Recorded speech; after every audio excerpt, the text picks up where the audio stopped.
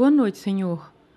Por acaso, eu ouvi uma palestra sua que falava sobre alegria e felicidade.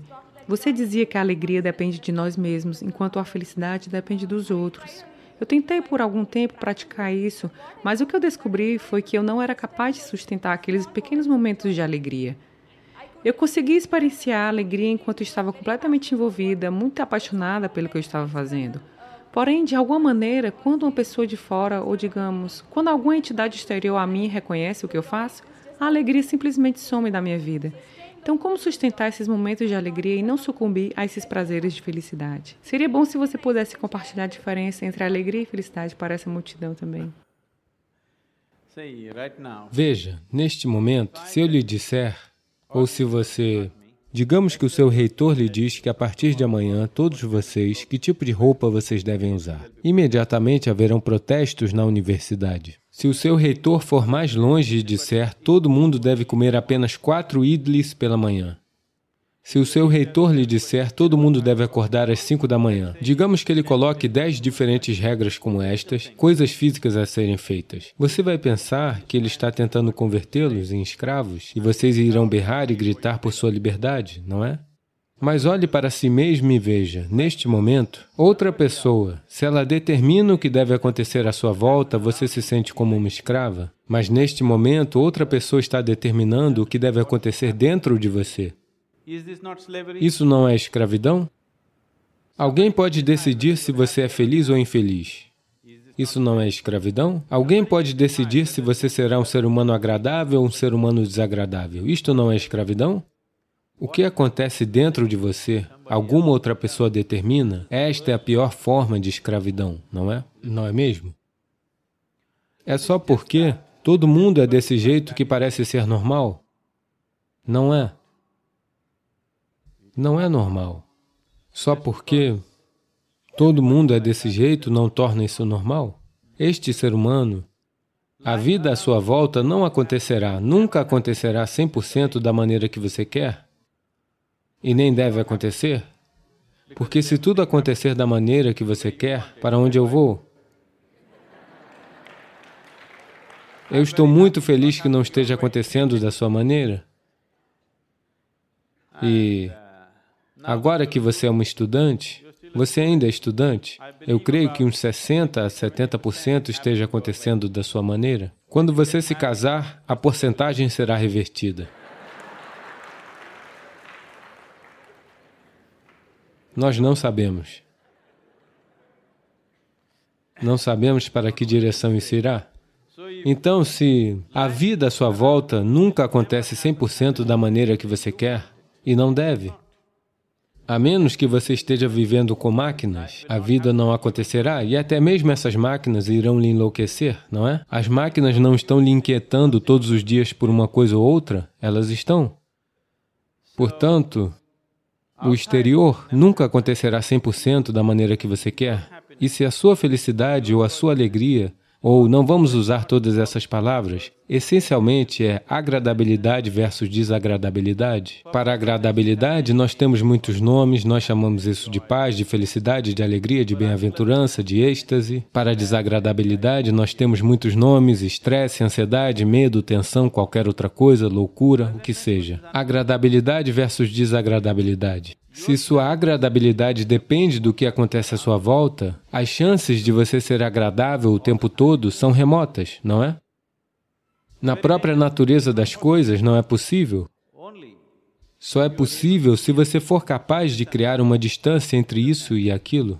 No sentido de que toda vez que as coisas não funcionam, existe um hábito em muitas pessoas, elas olham para cima, para o wala. Não é? O mundo inteiro está olhando para cima. Olhar para cima... Veja, você sabe que o planeta é redondo? Você sabia disso? Ok, o planeta é redondo e você não está sentado no topo do Polo Norte, você está sentado em Chennai aqui, no clima tropical, e o maldito planeta está girando. Então, se você olha para cima, você está sempre olhando na direção errada. Não é? Você está invariavelmente olhando na direção errada, não é mesmo? Talvez em um certo momento, seja qual for na hora de Greenwich, 0 horas, quando você olhou para cima, talvez você tenha acertado o céu. O resto do tempo você está sempre olhando na direção errada. Não é mesmo? Então, neste espaço cósmico, existe alguém que sabe o que é em cima e o que é embaixo? Alguém sabe? Existe algum lugar onde está marcado, este lado é para cima? Ninguém sabe qual é para cima, qual é para baixo, é apenas uma suposição, não é? Você sabe realmente qual é o norte e qual é o sul? No sentido real, você sabe o que é norte e sul? É apenas para nossa conveniência que fixamos isso, não é? Sim ou não? Você sabe o que é leste e oeste? Não. Você sabe o que é para frente e para trás? Você não sabe. Nenhuma dessas coisas você sabe. Existe somente uma única coisa que você pode estar certo neste momento. Isto é, você sabe o que é para fora, o que é para dentro. Esta única coisa você tem certeza, não é? Isto é para dentro, isto é para fora. Este é o único privilégio que você tem. O que está para fora, o que está para dentro, isto é tudo que você sabe. Caso um dia você se ilumine, você perderá isso também. Sim. Foi o que aconteceu comigo. Agora eu não sei o que é para dentro, o que é para fora. O que sou eu, o que não sou eu, é por isso que estou por aí pelo mundo. Porque eu não sei se este sou eu ou se aquele sou eu. Então, agora você diz, eu sei o que é para dentro, o que é para fora. Vamos examinar isso um pouco mais. Vocês podem me ver agora, todos vocês? Você consegue me ver? Apenas aponte aonde estou. Use suas mãos e aponte. Vocês conseguem me ver? Ah, você errou. Você sabia que eu sou um místico?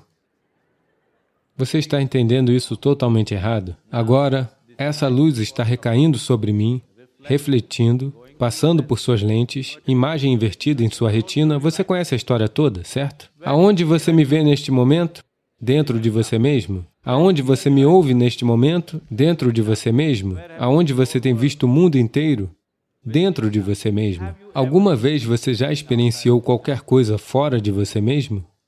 Tudo o que já lhe aconteceu, escuridão e luz aconteceram dentro de você, dor e prazer aconteceram dentro de você, alegria e sofrimento aconteceram dentro de você. Alguma vez você já experienciou qualquer coisa fora de você mesmo? Não. Então, o que eu estou lhe perguntando é, o que acontece dentro de você? Quem deveria determinar como isso deve acontecer?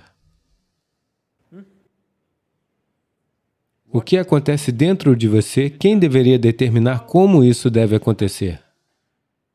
Outra pessoa?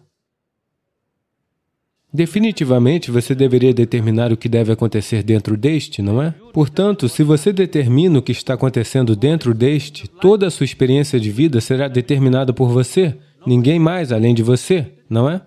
Os eventos à sua volta podem não ser determinados por você, mas como sua experiência de vida é neste planeta, isso é 100% determinado por você, se você assumir o comando disso. Se você deixar isso solto, qualquer pessoa determinará. Eles irão, não conscientemente, eles também são como você, por acaso.